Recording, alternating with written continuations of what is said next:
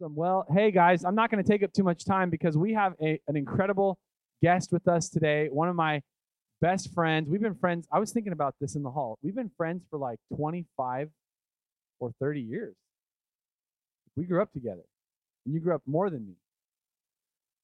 But one of my best friends and his wife, Brittany, Jared and Brittany Strickland, are here with us this weekend, and we're just give him a hand right now, real quick, and then, yeah, no matter how good he preaches, we want to give him all the affirmation now, and then he can just ramp it up. But in all seriousness, I want to just say a few words about Jared and Brittany, and I've been friends with Jared for a really long time, and I've watched these two just go through life and handle the ups and downs of life so well. And Jared is, he's funny, he's smart, he's provocative, he's a thinker, but he's a theologian. He really digs in a serious manner into the Word of God and really looks into the things of Scripture. But he's not just one of those guys who lives in the ivory tower. Yes, he can use all the big words. Yes, he can wow us with philosophy, with theology. He knows history. I mean, this guy has it all. But his heart is to bring it down to a level where all of us can really connect and put it into play in our life. And I know that's a big deal to him. And he and his wife lead a church up in, is it Tigard? In Tigard, and it's amazing. And Bethany and I have had the privilege to be there, I think at least once, maybe twice, at the bridge. And they're doing a phenomenal work up there, discipling people, making a difference. And so it's our privilege and honor to get to hear from Pastor Jared today. So Jared, why don't you come on up here, and let's give him a warm welcome. Is this good for you here? Awesome. That is quite the introduction, Jake. That's to me really meaningful. I love Jake. I love Jake and Bethany. Like Jake was saying, we have a lot of history.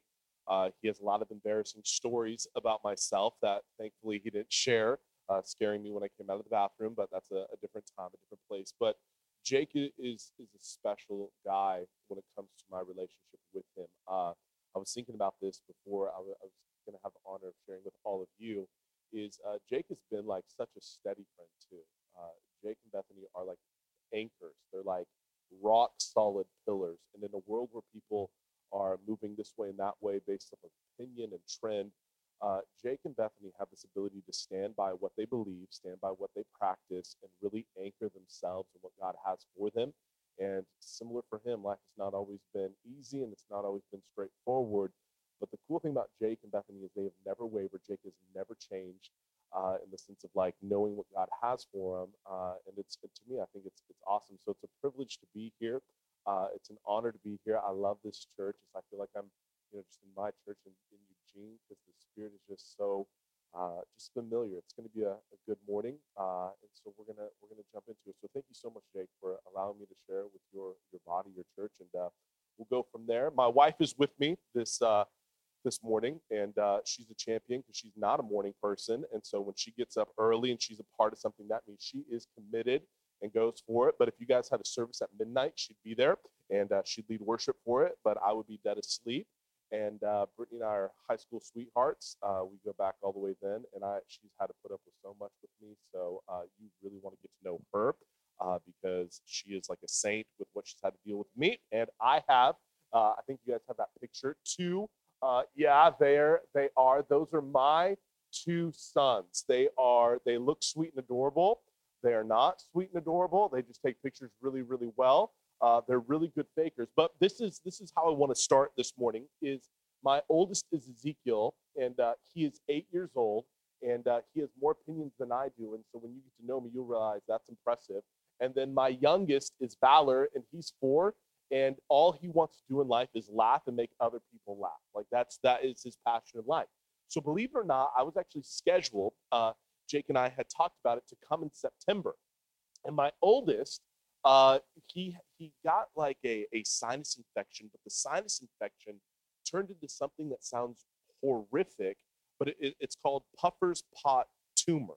And whenever you throw the word tumor around there, it's not like you're just like, oh, okay, let's go to the doctors. Like, it was kind of overwhelming. So when you look at him, he looks like a normal young boy. Well, this sinus thing basically causes your forehead to get a giant egg in it and swell up. And so we're sitting on the couch, and I'm looking at him, and his forehead's getting, bigger and bigger, and I'm looking at Brittany and I'm thinking, what's going on? And of course, when you go into the doctors, they don't fully explain things. When you walk in, they throw out that word tumor. And so I was planning on coming up, but this is the kind of friend Jake is. Jake is like, no, you need to be a dad. You need to be there for him. He was on 3 months of antibiotics. He had a PICC line in his arm. He had to have nurses come in and administer to this. Now, the reason why I bring this up is because we have had some unusual moments as parents. And actually, what's not shown there is my wife and I this Thursday, January 30th, would be the 6-year anniversary of our middle son passing away. His name was Cruz, and he would have been 6. And on the 30th, he passed away 6 years ago. And we've just had some interesting seasons as parents of really trying to discern God's voice, to hear God's voice, to understand his plan in the midst of difficulty.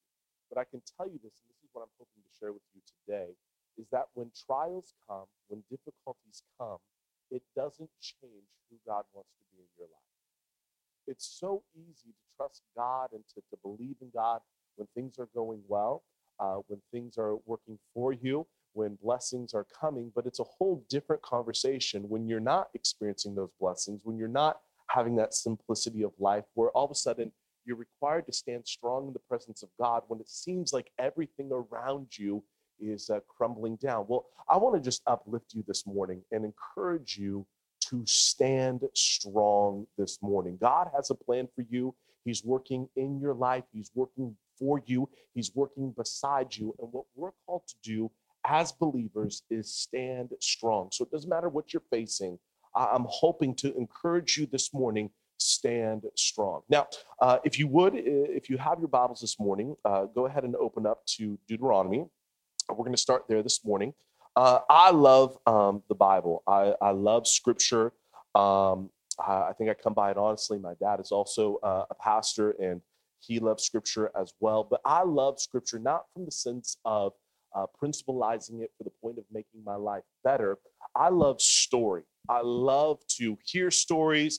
I love to tell stories. I especially love funny stories. So if you know stories that can make me laugh, please share. But I love stories. And part of the reason why I love Scripture is from Genesis to Malachi, the Old Testament, from Matthew to Revelation, the New Testament.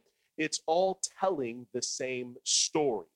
It's telling the story of the children of Israel. It's telling the story of the disciples and the apostles. It's telling the story of the early church. It's telling the story of what the kingdom of God looks like today. But when you get all the way up to where we're at today, the story hasn't changed. It's still unfolding that God wants to invade our earth with his presence. And the way that he wants to come into our earth is by entering into your life. And so yesterday, I had the privilege of going and checking out your guys' new space. And I have to tell you, as a pastor who leases a building, a tiny building, I was so jealous in a good way of what God is bringing to you in your church. I would be excited. This is the best time to be a part of Joy Church. I mean, there is good things taking place. But check this out. It's not just a building with really cool beams. That building is going to be set apart.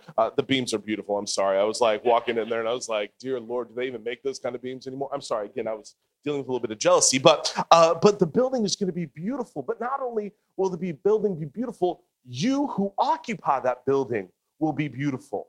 There's going to be something significant that happens in Springfield and Eugene because you are occupying the kingdom of God. And so what I want to do this morning when it comes to the story of Scriptures, I want to talk about this guy who we're familiar with to a degree, and his name is Joshua. Now, I like Joshua because I picture in my mind just this guy with a big beard. And usually I have a big beard. This is trimmed down. I didn't want to be too much this morning, so you didn't think he just found me off the street. But I just pictured Joshua, just this guy with this big beard, just sweaty, just masculine, just whatever God asks him to do, he goes ahead and he just begins to carry out those orders. And we know like the big stories of Joshua's life, like Jericho, and we're familiar with that. But it's often in the small stories, in the small circumstances that God prepares you for the big victories.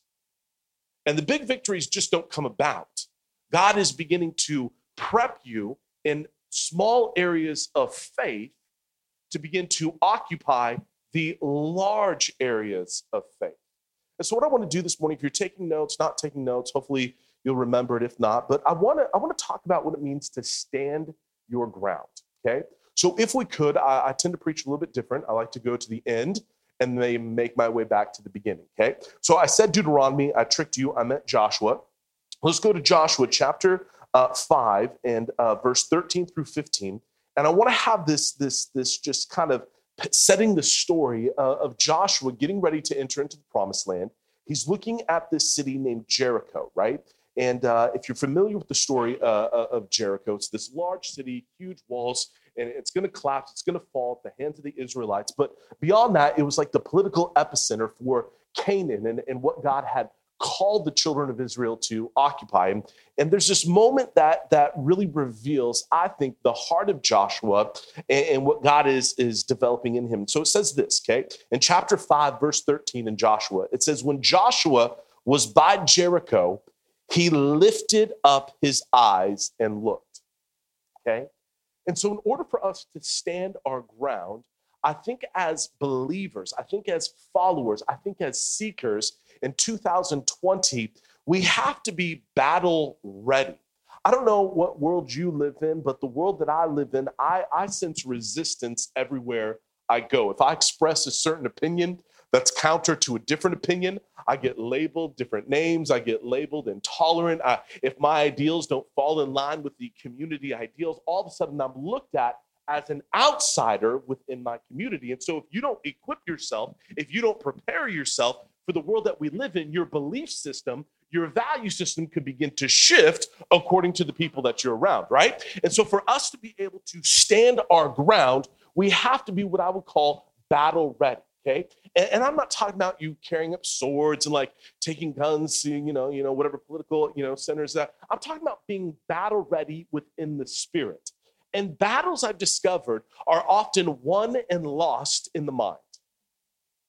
I've realized that we want to save people's hearts in the church, but we don't necessarily equip and empower them to win the battle in the mind. This is what I'm seeing about Joshua. Joshua had a mindset shift that impacted his vision. You can tell your thought life is where it needs to be when it causes you to see differently. Now, check this out. Joshua sees something that others see as impossible to overcome. He sees as possible. Not only is it possible, it's also probable. If you're facing something in your life that seems overwhelming, that seems impossible, what needs to happen maybe is that your mind needs to become battle ready and God needs to shift the way you think. You're seeing giants instead of victories. You're seeing mountains and valleys instead of the promises on the other side. Let's keep reading. So it says, he lifted up his eyes and looked, and behold, a man was standing before him with his drawn sword in his hand. Now, I love this because Joshua's looking and he sees this man, and this man has a sword drawn. And what does Joshua do? Joshua immediately just walks up to him like it's another day in the office. We have to have this attitude that when we face difficulties, it's not because the world is working against us. It's because, check this out, you might just be a human being. Like, suffering is not just the result of being a believer. Suffering is the result of being a human being. Every human I know struggles. They have difficulties. Their checking accounts are increasingly getting too small. They face diseases. They lose people that they love. What God is asking us is not to remove ourselves from the suffering, but to respond to it with active faith that begins in the mind. See, it's hard to stand strong if in your mind you've already succumbed to the loss. But if you stand in the victory, you discover that Jesus doesn't need to win just in the natural, but he also wins in the eternal. That just because you lose a battle doesn't mean you could ever lose the war, because he's already won that war. Let's keep reading. So he sees this sword drawn in his hand, and Joshua went to him and said, hey, check this out. Are you for us or are you against us? That's the attitude I want. I want to be like Joshua, like, hey, you want to fight now or later? Because I'm on a mission. God has given me a mission. Your sword is drawn. I'll draw my sword. But whose team are you on? We have to have this attitude. We are ready when God moves and calls us into existence. Can I tell you this, just a little side note when it comes to the story of Scripture? The story of Scripture is the story of promise. And that means less and less in our culture because we have a habit as leaders, we have a habit as politicians, we have a habit in every aspect of our life to not honor promise. And so promise means nothing, but promise in Scripture is what our faith is dependent upon. Our faith is not blind, it's not wishful, it's not circumstantial. Our faith is dependent upon a promise, and that promise is the Word of God.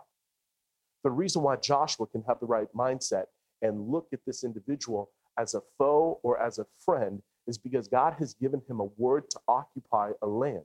So check this out. This message has two layers. You have a commission as a church to occupy this new space. I wanted to share this message with you back in September because I believe something significant is going to happen in Springfield. It's going to happen in Eugene because you guys are occupying this new space and allowing God's presence to infiltrate it and begin to pour out the doors, pour out of your souls. But it begins by you standing your ground. People are going to want to push back. Culture is going to want to push back, but we are called to stand strong. But at another layer, it's for you, the individual.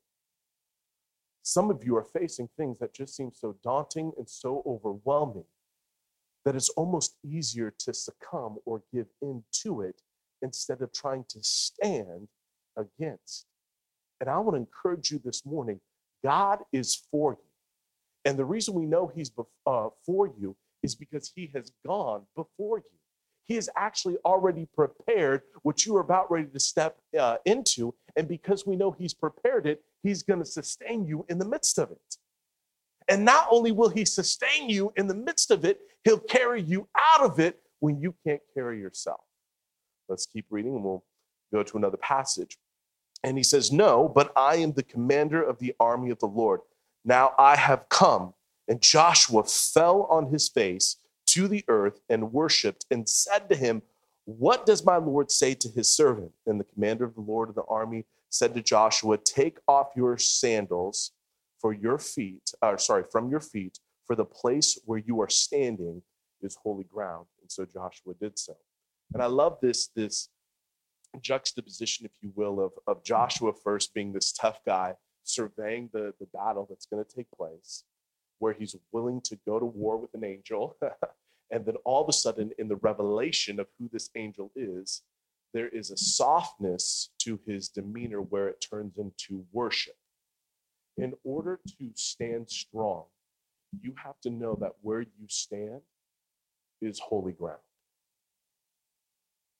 And it's not because the ground is special, but it's because who has made that ground special.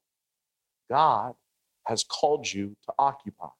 Now, I want to do this morning. In order to occupy what God has given you, you have to take possession of it. And sometimes we use these words, and these words kind of bring up different thought processes because they're not necessarily super friendly, like possession. What do you mean? But in order to occupy, you have to take possession. In order for the children of Israel to take hold of what God had for them, they had to take possession. Do you know what is required in order to take possession? War. Let me tell you just a little story. When the children of Israel came out of Egypt, their leader was Moses, okay? And Moses took them out of Egypt, and instead of going directly into the promised land, through a shorter path, which would have taken days, not 40 years, right? It would have taken days. Instead of going the shortest path, God began to direct them around and began to lead them through the wilderness. Why is that? Because if they were to take the shortest path, it would have led to war with the Philistines. And the Israelites couldn't handle slavery and then war. They weren't battle ready. Sometimes God is preparing you for what is coming to you.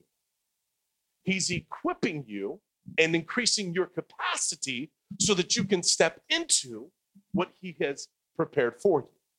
And so battle ready begins to change your thought. But there's a little bit of a process that I want to reveal to you, that as the children of Israel are beginning to move into the promised land, that God prepares for them for the greater battles that are going to take place. So if you want to turn to real quickly to Deuteronomy chapter 9, verses 1 through 3, I kind of want to show you how God begins to work with the children. Hear, O Israel, you are to cross over the Jordan today to go into dispossess nations greater and mightier than you. So there it is. You're to take possession, and by taking possession, you have to remove who currently possesses this. Greater and mightier than you, cities great and fortified up to heaven, a great and a tall, a people great and tall, the sons of Anakim, that's where Goliath came from, whom you know and of whom you have heard it said, who can stand before the sons of Anak? Know therefore today that he who goes over before you as a consuming fire is the Lord your God. Now, this is what I love. I love this. Is God is preparing them, but he doesn't make the battle easier. He doesn't make the battle. He doesn't alleviate the battle that's to take place. He's going, hey, the people that you fight, they're going to be giants. They're going to be huge. The cities that you're going to overthrow, their walls are going to be so high, it's going to be like they touch the heavens. But what God is declaring is, I am going before you, and who is going before you is a consuming fire. One of my words of the year, I have different words that I just get caught up in, is I have this word authority, okay? I love the word authority because we want the power of Jesus, but we often want it in replacement of the authority of Jesus. My sons, again, they're cute, but they don't always act cute, right? They think that they own the place, right? When I grew up, the way that my household worked is when we wanted to watch TV as a family, the remote wasn't a collective remote, right? That remote belonged to my father. And if I even dared to touch that remote while he was watching the news or a basketball game, I was reminded that, one, I don't pay for the house. Number two, I don't pay for the cable. And that I live in his home at the leisure of his good graces, right? My children are the exact opposite. They think to themselves, we're Ezekiel and Valor Strickland. They want something to eat. They don't ask. They go to the fridge, they pop it open, they see a little, Body Armor, Gatorade, whatever, they drink it, they go get their applesauces. They think they run the joint. My oldest, I'll have the remote right next to me. We'll be watching a little 49er football, right, Jake? Okay? We'll be watching a little 49er football. I mean, somebody's got to win the NFC North. The Seahawks sure didn't. They see the remote. I'm in the middle of the football game, right? They'll grab the remote because they know who their last name is. You know what I'm realizing about so many Christians is we forget whose sons and daughters we are. You have an authority. You have a power, not because of who you are, but because of who your daddy is. See, what the children of Israel wrestled with, but Joshua understood is his power didn't come from his bravado. His power didn't come from his gifting. His power and authority came from his ability to surrender and stand in the presence of God on holy ground. What God is calling us as a church to do is to stand. Let's keep reading. Who can stand before the sons of Anak? Know therefore today that he who goes before you, consuming fire, he will destroy them and subdue them before you. So you shall drive them out and make them perish quickly as the Lord has promised you. What I say, the word of God is a book of promises. How can the Israelites have faith and trust that God will do what he says he will do? Because he is a man of his word. If you're in a season this morning and there is doubt, welcome to being a human. But can I encourage you this morning that God is alive and he is moving? He is not moving to the person to your, or moving for only the person to your left or to the right, but he is moving for you, that he is pulling for you, that he is interceding on your behalf. Can I tell you, in the most tragic times of my life where I buried my son, God's presence was more real and tangible like never before. It is not because he was angry with me. It is not because I did something wrong. It's not because he wanted to punish me. It's because we live in a broken world, and that the church's purpose is to bring healing to this broken world. And we are supposed to stand in his presence. And even in the midst of immense pain, we're supposed to declare that God is good. That is what we were called to do as humans from the very beginning. But since the garden, we have wanted to live life under our own control, under our own volition. But God is calling us back into a place of surrender and trust in him, and allowing his presence to be more than enough.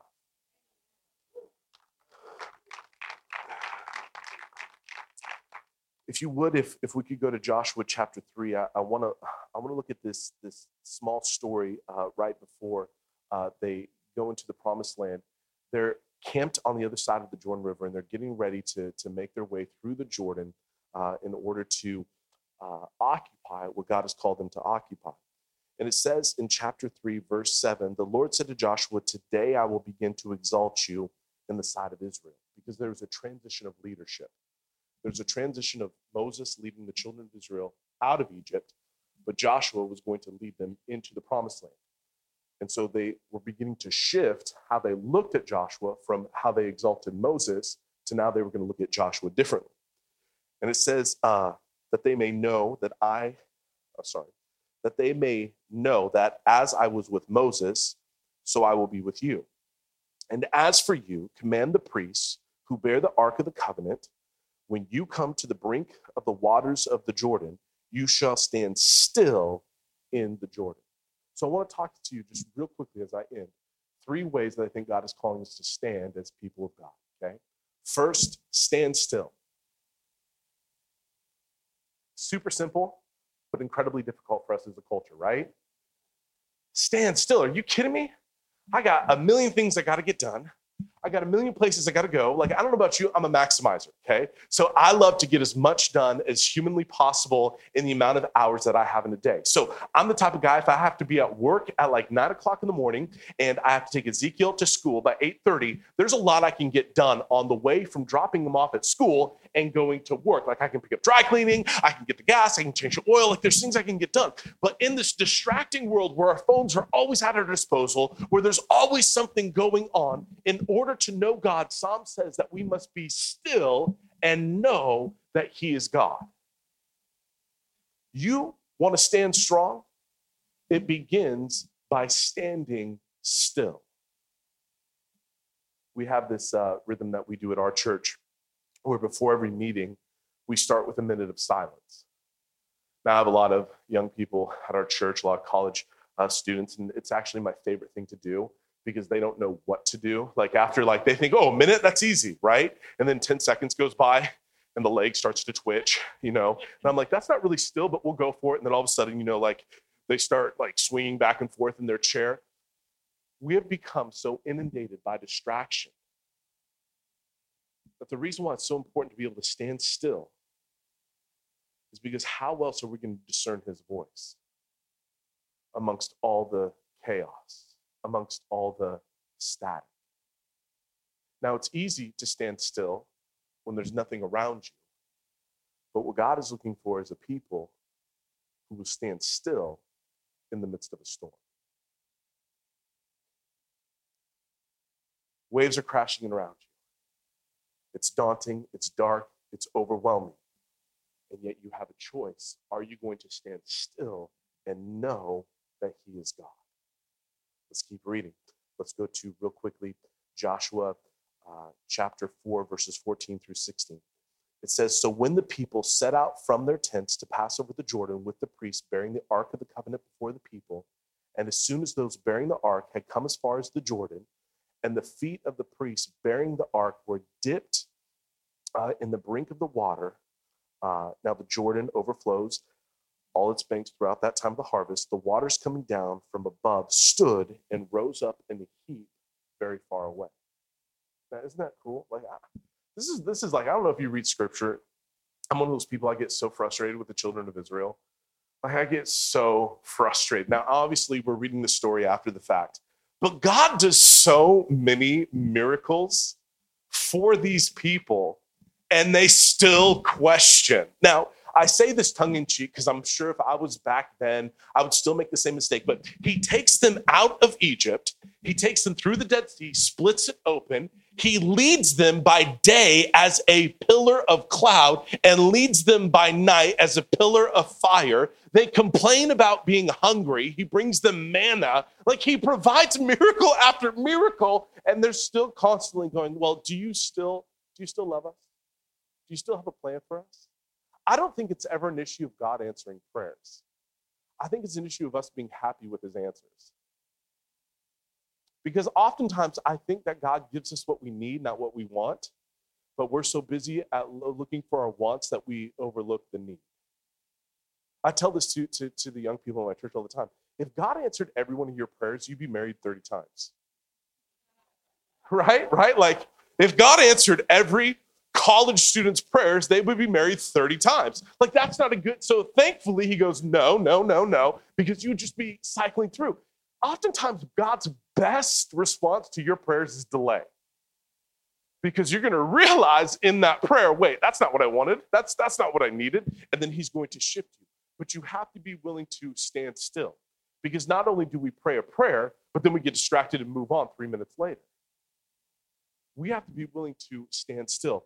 The next one is we have to be willing to stand firm. Could you imagine, right? I don't know how these people do it now. These miracles are sweet, but they stand in this Jordan River. It's overflowing, so it's not a creek. It's a river, okay? It's overflowing during this time of year. And they stand, and they literally can see the water stopping. Now, I don't know about you, but at any moment they're thinking, okay, we've got to grab hold of this ark. At any moment, that water can begin to move towards us, and we're going to go down with this ark. Like, if that water moves, I'm making a run for it. When God calls you to stand your ground, stand firm. When things are not going your way, stand firm. When you're not getting the answers you want, stand firm. Stand firm on this one truth, that he is a God of promises, that he will not forsake you or abandon you, that he is for you and not against you, that his plans are higher than yours, that his ways are higher than yours, that when you stand in the presence of God, he is for you and nothing can touch you. Stand firm.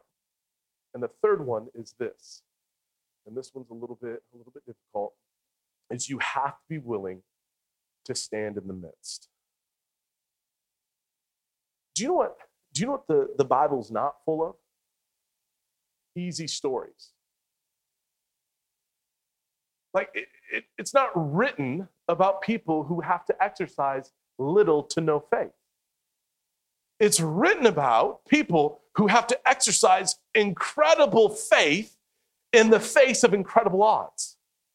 And then we get surprised in 2020 America, right? Where, like, that God is calling us to maybe stand in the midst of a fire, in the midst of a desert, in the midst of a wilderness, in the midst of a storm.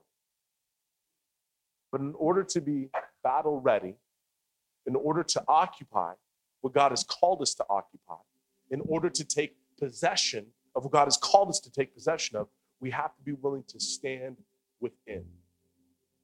Stand within the fire. It's getting hot. There's accusations flying. Things aren't shifting. I don't know about you. I've been in those seasons, right? Where I've been praying for a miracle. I'm like, God, I need you to show up. I've done it with my son before. I'm like, God, I don't get why you would want this to happen to my child. And very clearly, he didn't want it to happen to my child. And I've been in that place where I'm like, God, can I really trust you if the outcome isn't what I want? But I realize this, when you stand within his presence, you realize that you would rather be in his presence in the midst of the storm than outside the storm and outside his presence. I would rather face calamity with my Lord than be on the outside looking in. It doesn't matter if the waters are coming down. It doesn't matter if I'm facing giants that are too big for me to tackle. If he is for me, then who can stand against me? This morning, when I was preparing this message months ago for you guys, I just got the sense that at an individual level, there might be some of you this morning who have thought about sitting down and giving up. I believe I'm supposed to encourage you this morning to stand firm. Some of you are in the midst of a fire where you're beginning to question, is it even worth it to be here? Is it even worth it to be dealing with this? Maybe it's your marriage. I don't know. I'm telling you this right now. Stand in the midst. Get hot. Get uncomfortable. But I can tell you the presence of God will not forsake you. The presence is moving for you. He's on your side. Battles are won and lost in the mind. And there is a culture, there is an entity that is trying to disillusion your hope. And can I tell you this? God wins every single time. And he wins in your life. And we know he wins because he sent his son Jesus. And Jesus lived and he died, but it didn't stop there. He rose again. And this is important. He rose again so that he could empower his people to occupy his earth. You are a part of bringing his heavens to this earth. There might be people sitting to your left or to your right that are struggling to stand. You know what we get to do? We get to rally around them and stand with them. God has given you, Joy Church, an incredible commission to occupy this city. You think that maybe you need to jump on your workplace desk and preach the word of God. No, you just need to stand firm. You just need to stand still. You just need to stand in the presence of God. Keep your eyes on the prize. Know that he is moving. And as you occupy, you will begin to see the presence of God just begin to flow out, and things begin to shift. But don't give in and don't give up. Stand firm. Stand still. Stand in the midst of the presence of God. Amen. Can I pray for you this morning? Jesus, I thank you that you don't see us as numbers. You don't see us as just spectators. You see us as your sons and your daughters. And I'm asking, Jesus, any people, any couples, any individuals that feel as though they're ready to give in, they're ready to give up, they're facing something in life that seems too daunting, too overwhelming. I'm asking, Lord, this morning, by the power of your Holy Spirit, that you would stir up some faith and some hope, that even in their mind, their thoughts would begin to shift, that there would be an overwhelming sense of peace that will come upon them. And God, that they would stand and trust, knowing that you are moving, knowing that you are doing something behind the scenes. I'm asking, Holy Spirit, that there would just be a spirit of courage that would come upon us to occupy what you have given us to occupy, to take possession that which you have promised, and to point to you every step of the way. Come now, we ask in your holy name. Amen.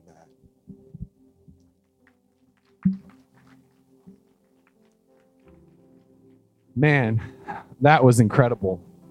My faith is really encouraged today. You know, sometimes you hear messages and you get it in your head, you get it up here, and you go, that's true.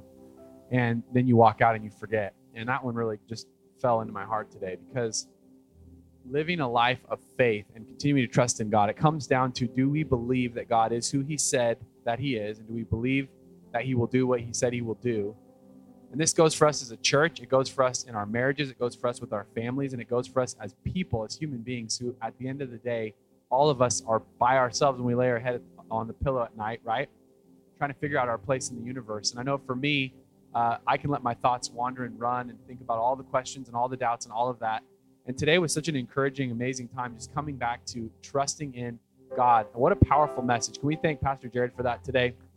It's awesome.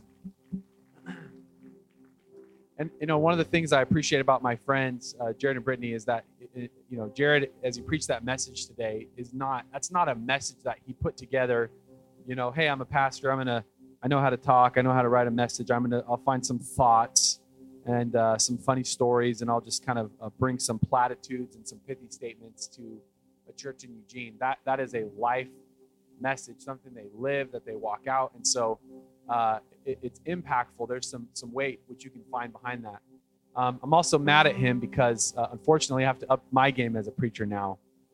after that. And between Bethany preaching here and Jared now preaching here, I mean, I feel like maybe 4th or 5th place, from the people that preach. So I need to upgrade, but I have faith that it's going to happen. For all of us, though, today, I think it's easy, again, to just, hey, it's another Sunday, it's another message, but I want us to just sit in that moment for a minute and just really think about the areas in our life where God wants to challenge our faith. To give you guys a little preview, what we're coming into in the next few weeks, we have another guest speaker next week who's going to blow your minds. Her name is Jamie Pineda. She's the pastor of Joy Church La Paz. Her and her husband went to Mexico, I think in their 60s or 70s, to plant a church, did not speak Spanish, packed all their possessions in a car. So you want to talk about faith. They drove down through Baja, California, went down there, and basically, supernaturally, just God had to bring them somebody that could speak English and Spanish so they could actually communicate with people. And she's going to be sharing with us. Your faith is going to get built, really built. And then after that, as we move into the springtime, we're going to be in a series on the book of Acts. And I've just been reading through the book of Acts again and again, just to get it in my heart, my spirit. And I am really provoked. I think 2020 is going to be a year for us. Moving to the building is going to be the least exciting thing that happens for us in 2020. I think that we're going to move into that building. It's going to be a big party. But I'm just telling you, I think God is doing some groundwork in us as a church to be a people of faith, a people of the word. I think I'm going to say something that might, annoy some of you, but some of you, it's time to really make a decision. I'm going to really be a disciple of Jesus this year. Like, I'm not going to be a spectator. I'm going to be a participant. I'm not going to be a sideline Christian and be really guarded with my life and my time and my finances and my family and my personal space. But I'm going to go all in with God. Next week after church, we're going to watch the 49ers win the Super Bowl. And is that prophetic? No, it's just what I want to happen, right? I'm speaking it in faith. But as we watch the players from both of those amazing teams, what you're not going to see is one team not give it all. Those teams are going to go all the way, pedal to the metal, helmet to helmet, going right at it. And it's a picture of what it means to be a real person of faith in God, a real disciple of Jesus, that you hold nothing back. When it's your moment, which life is, you just go all the way. So I'm going to shut up because I know it's not my turn to preach today. But I am very encouraged, and I believe as we go into the next series and just as a church, God is really calling us forward into a life of faith to receive that promise that he has for us. To not just to be a big, happy, fun church. Yes, that's it. But to be a church that actually tremendously makes an impact for the kingdom of God in our community and in our day and age. So I'm excited about that. Real quick, if you will, just bow your heads and close your eyes. One of the things that we know is that every week people come to church. Maybe you think that you just kind of saw a Facebook ad or somebody invited you or whatever, but every week people come to church looking for hope, looking for life, looking for answers. And what you're looking for is Jesus. And I'm not going to explain everything to you today. What I'll say is this, that God was not okay with you being separated from him by your sin. And he sent Jesus to die on the cross for your sins, for mine, to make us right with him. And this is an opportunity today to make a choice, to begin to follow Jesus. It says in the scripture that whosoever will call on the name of the Lord will be saved. And praying a prayer doesn't make you a Christian. Going to church doesn't make you a Christian. That's not what makes you a Christian. It's that faith and belief that Jesus actually did die for your sins. He paid the price for you to be reconciled with God, and that you can follow him and trust in him, and he's going to give you everlasting life. He's going to bring you into the family of God. So if that's you today, and you're like, Pastor Jake, I want to make this choice, this decision to start following Jesus, to start following him, to trust in him, and to give him my life, to receive him as my master, as my Lord, and as my Savior, would you raise your hand so I can see? If you're here today, I want to put my faith. Thank you so much. Thank you. I want to put my faith in Christ. Thank you. I want to put my faith in Christ. Awesome. Let's pray together. Everybody can pray with me. Dear Jesus, I thank you for your grace and mercy revealed to me at the cross, where you gave your life for me and made a way for me to be reconciled with you. I receive you today as my Lord and Savior. Give me the grace to follow you the rest of my life. In Jesus' name, amen.